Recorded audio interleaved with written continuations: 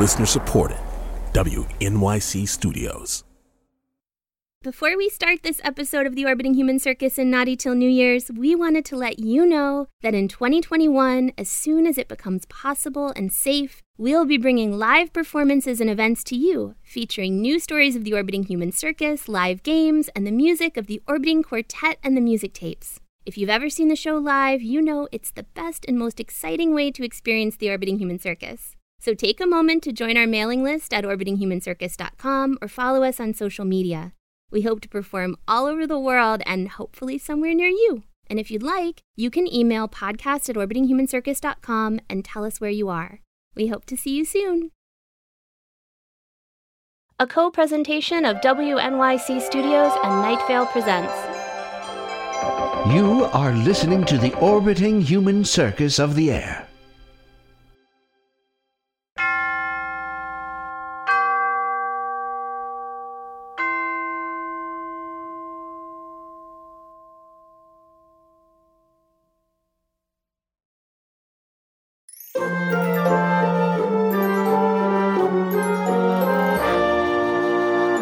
Paris. It is nearly sunrise. Our janitor is in his cot, sleeping deeply and peacefully, when suddenly he is awakened.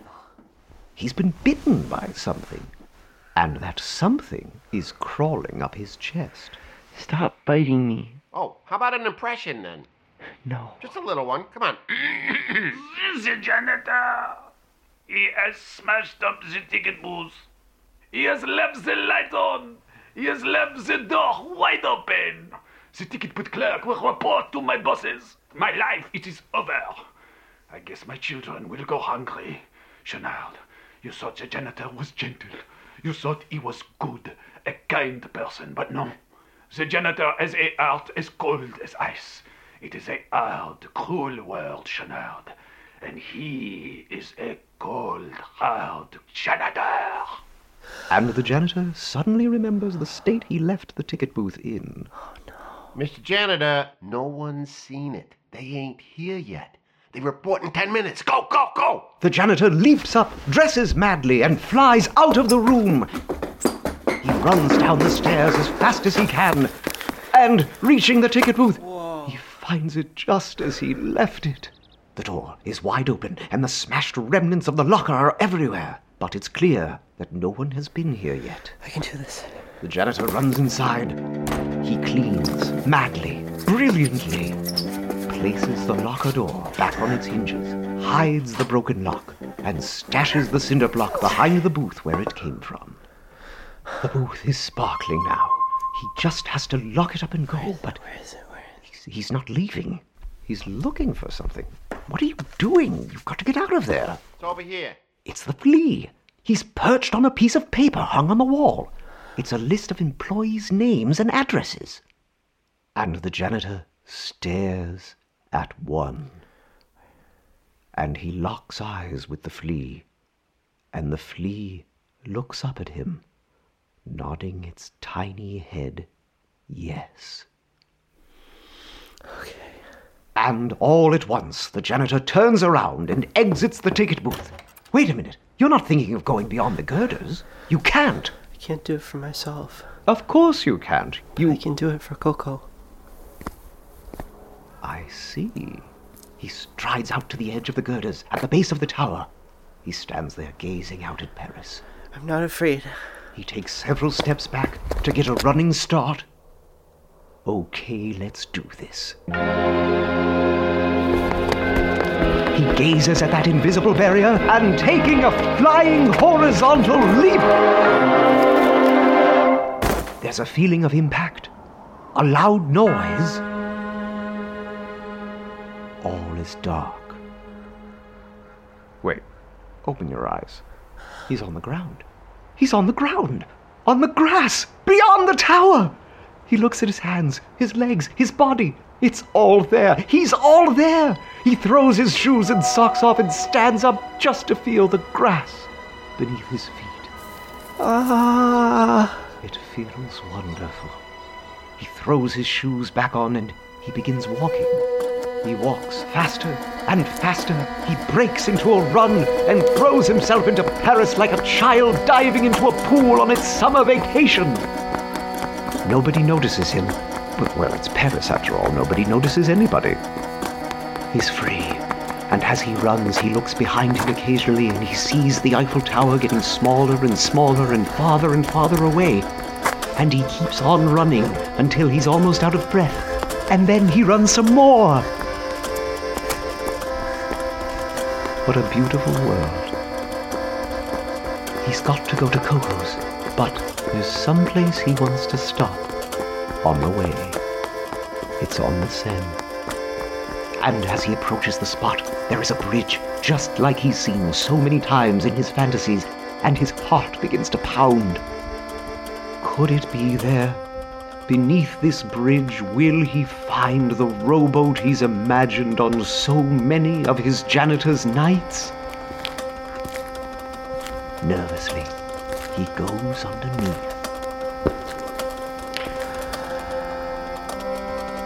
Yes. Oh.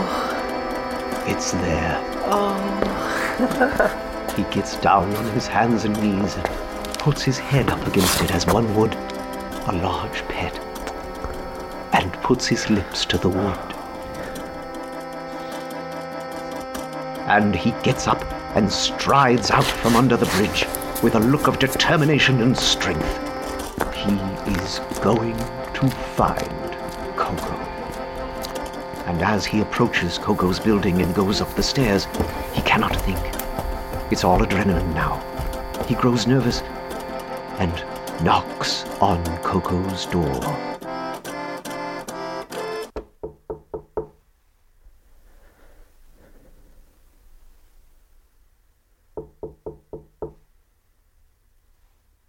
Don't you think that was a bit soft? Maybe you should knock again. Old people do nap. I'll wait outside. He is nervous. The janitor goes down the stairs and crosses the street, sits down on a curb opposite the building so he can see Coco go in or come out. And as he sits there, watching the life on this little street, he's struck by how nice it all is. People walking by, the life behind all those windows and doors. And the hours pass quite quickly. And soon it is dark. All the windows light up one by one, and as the air grows colder outside, the glow behind them brings him a sort of warmth. Inside, he sees people having their dinner. He can smell food, all kinds of food, coming from the houses and the restaurants on the avenue. Varieties of food enough to overwhelm the senses of a boy who's had nothing but stale chocolate croissants for as long as he can remember. I'm hungry.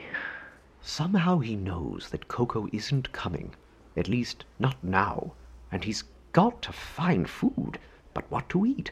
The janitor wants everything he smells. The janitor rises. Oh boy, I'm so hungry. He finds himself following his nose in search of the most delicious scents, following wherever his nose leads him. He pays no attention to where he's going or where he is. He's just happy to be there with his feet on the ground and gravity holding him. And after a long time, he's stopped. He looks up to see where his nose has led him, and he leaps back in shock. It is the all-night cafe, the one he dreamed of going to with Jacques and Letitia and all the stagehands. His hand is on the door. He opens it up and goes inside. The hostess doesn't notice him standing there, but he sees a table across from him that's empty. He sits himself down. And only now does he realize what he's done. Since he left the tower, no one's noticed him. Well, it is Paris after all. But he realizes this is the moment that will test whether only certain people at the Eiffel Tower can see him, or if everyone can. But the hostess isn't coming over, and the waiter isn't either. Which doesn't mean anything except terrible service. It is Paris. He looks at the couple at the table across from him. They don't see him. They're busy, glaring furiously at each other and refusing to speak, having just finished fighting. It is Paris, after all. The woman is pushing a bowl of matzo ball soup in front of the man, and he angrily pushes it away. And she pushes it toward him, and he nudges it away. And the two of them repeat this action over and over. She pushes it to him. He nudges it away. She pushes it to him. He nudges it away. She pushes it to him. He nudges it away, violently spilling some of the broth, and gets up angrily and storms out of the restaurant. She rolls her eyes and follows. Well, the hostess didn't notice them either. The janitor stares hungrily at the matzo ball soup. The waiter still isn't coming over. A busboy walks by and doesn't notice him at all. His heart is pounding harder and harder. It's too soon. He can't take any more of this. He's not ready to find out. The janitor leaps up, walks up to the table across from him, grabs the matzo ball soup, being careful not to spill any, and walks with it as quickly as he can out of the restaurant and down the street. We will return in just a moment.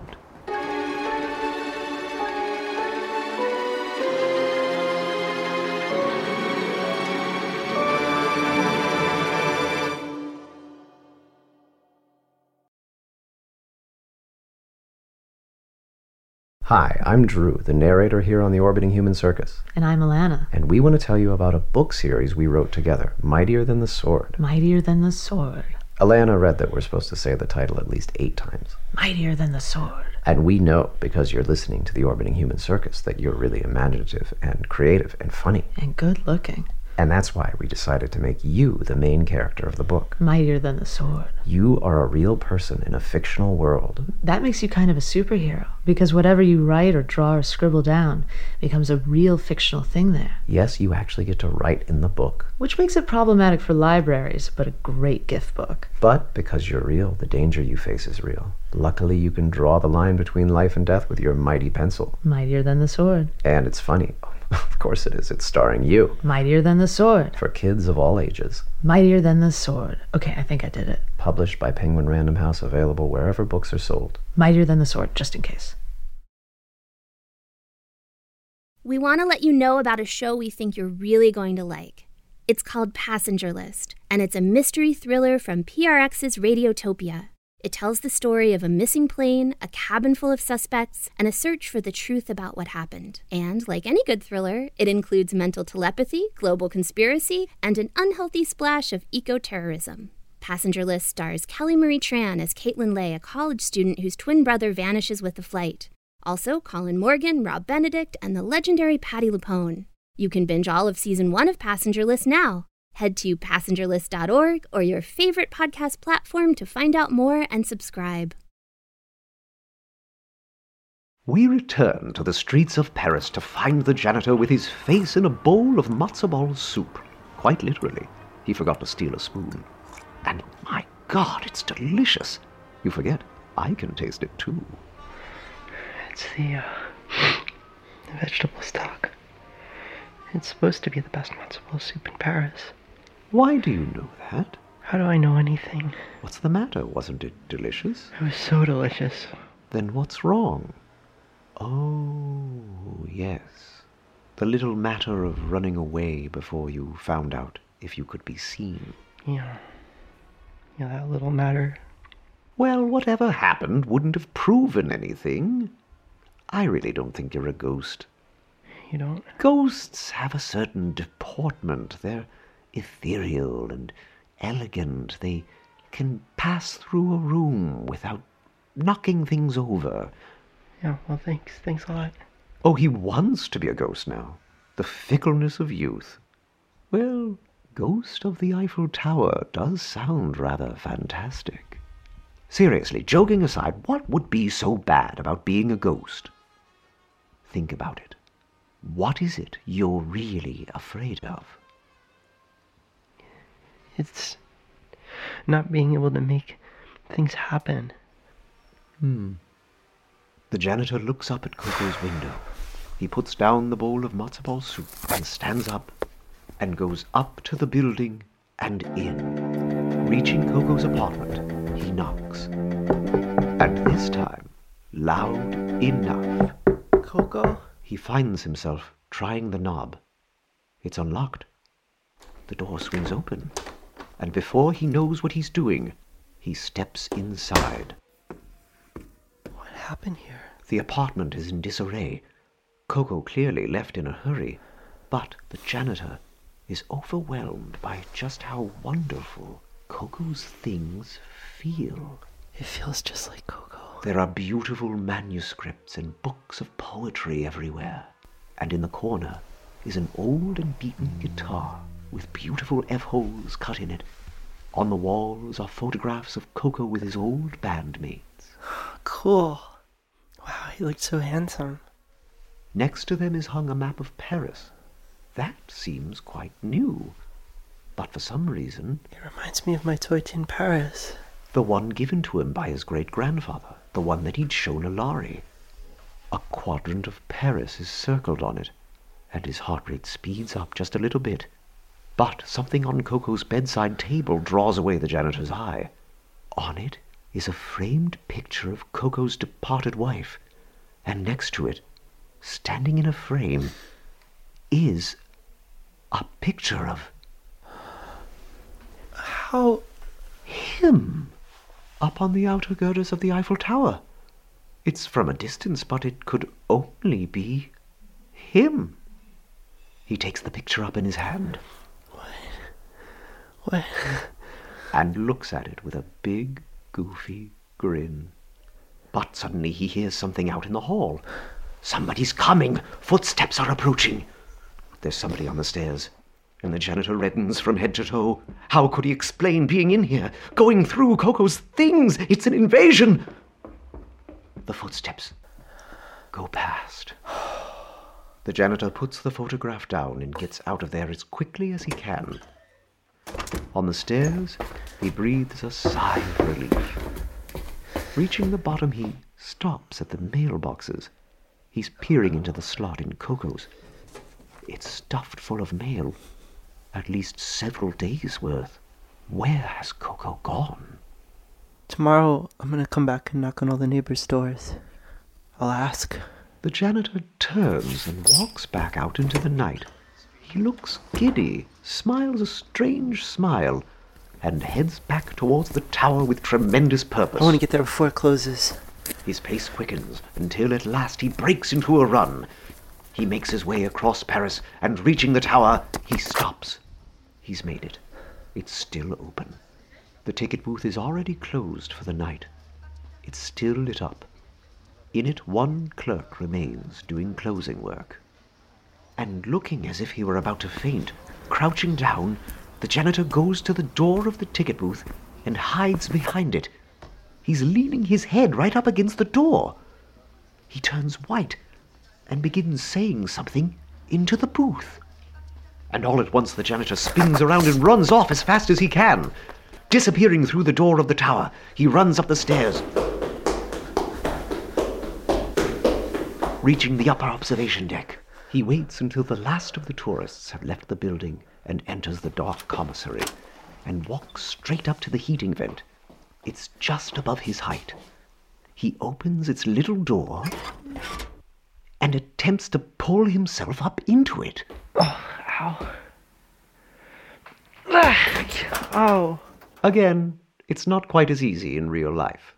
But, becoming a version of his fantasy self, he does manage to do it. He pulls himself up and squeezes himself inside. His legs can be seen dangling in the commissary, and then they disappear. The janitor is afraid of getting stuck. It's very tight in there. But, determined, he pushes on, climbing through the dark duct toward a sliver of light above. It is another vent. He pushes it open and tumbles out onto the floor. He's in a room. A beautiful room. It's very small, and there is a very small upright piano across from him. This is Eiffel's apartment. The janitor stands up. It feels wonderful being in here. God, this is beautiful. It even smells nice. And it feels only right to the janitor that music should come from a room as cozy as this. It's just right. The janitor walks up to the door and unlocks it. He opens it and goes out into the night, leaving the door unlocked behind him. He dreamily looks out at the stars, which are incredibly bright.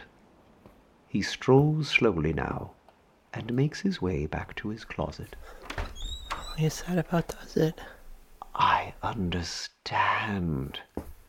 You told the ticket booth clerk through the door that tonight Eiffel's apartment would be unlocked. It's your test. Let's find out if I can make things happen. He lies down on his cot and waits to find out if his scheme will work. 1 hour passes. A second hour passes. And then another. And another. No. He did not come. Julian, I want you to listen to me. You were talking through a door. He probably didn't hear you. But I'm proud of you, because you really tried. And even if it doesn't work the first time... Wait a minute. Wait. Listen.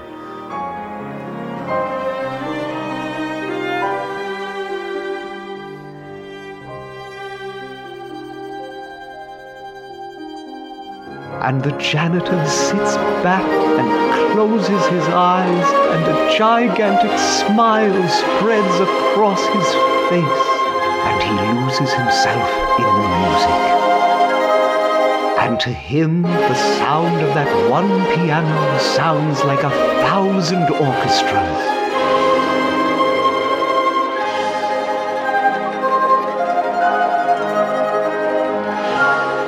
And he must have fallen asleep, because the music has stopped. And there is a knock at his closet door. And there is a voice. Hello? Hi. Sorry to bother you. I really wanted to thank you. It's okay. My name's Natalie. I'm Julian. I can unlock it for you every night. Really? Yeah. Wow. Thank you so much. You're welcome. Well, good night, Julian. Good night, Natalie. And the janitor listens to the other boys' footsteps as they go off. His eyes are wide and he just lies there. But he cannot sleep. He's too excited. Then the janitor leaps up, dresses, and goes out the door. He goes to the elevator. He never takes the elevator. He reaches the bottom, goes out, walks right up to the edge of the girders, but stops. He turns around and looks at the ticket booth. He's walking up to it. He climbs on its roof. He's going in the heating duct. He's gotten into the ticket booth. He's taking something. He's tucked it into his jacket. He comes out the door, locks it behind him. He strolls right up to the edge of the girders and goes out. He walks through Paris until he reaches a bridge, and beneath that bridge goes up to a rowboat and pushes it into the Seine and leaps into it. Floating down the Seine, he reaches into his jacket and pulls out a shiny silver microphone, the one they make the announcements with at the tower. It was this he'd borrowed from the ticket booth. It's an old fantasy of his, practicing into it. And now, I'm gonna try to sing.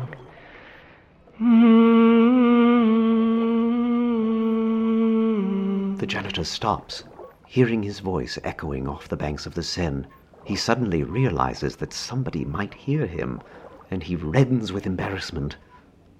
And then he remembers that somebody does. And because of you, he isn't embarrassed anymore. And all we live, and all we know, and all we laugh together, and who alone sang how we sing, knew how we know, and all we'll ask forever is may we go.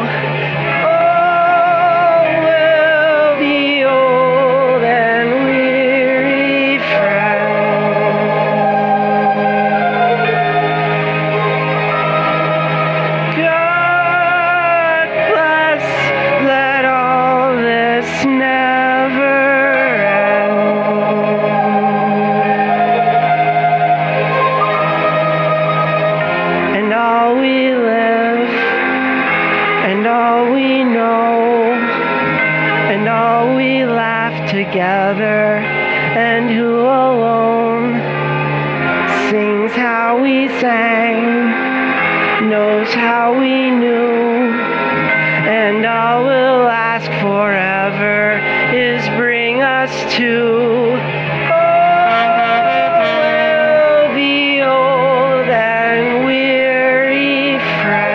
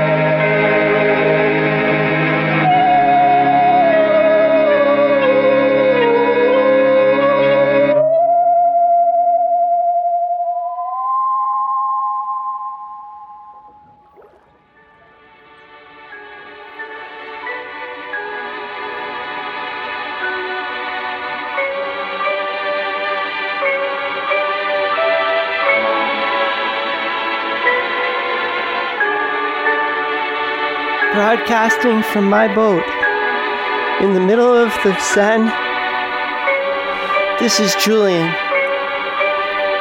wishing you a good night.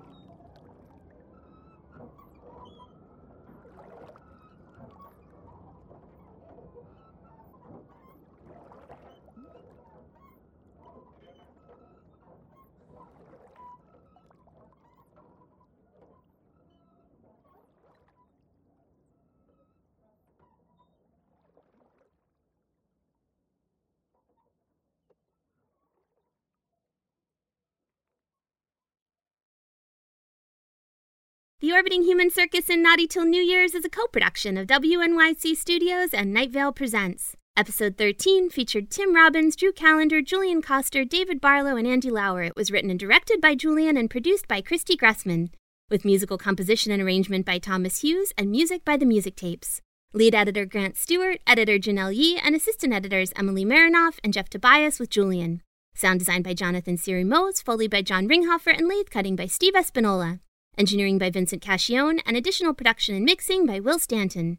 Music from the show is being released by Merge Records throughout the season. Look for it on Spotify, Apple Music, Amazon, Bandcamp, or your favorite digital music service provider.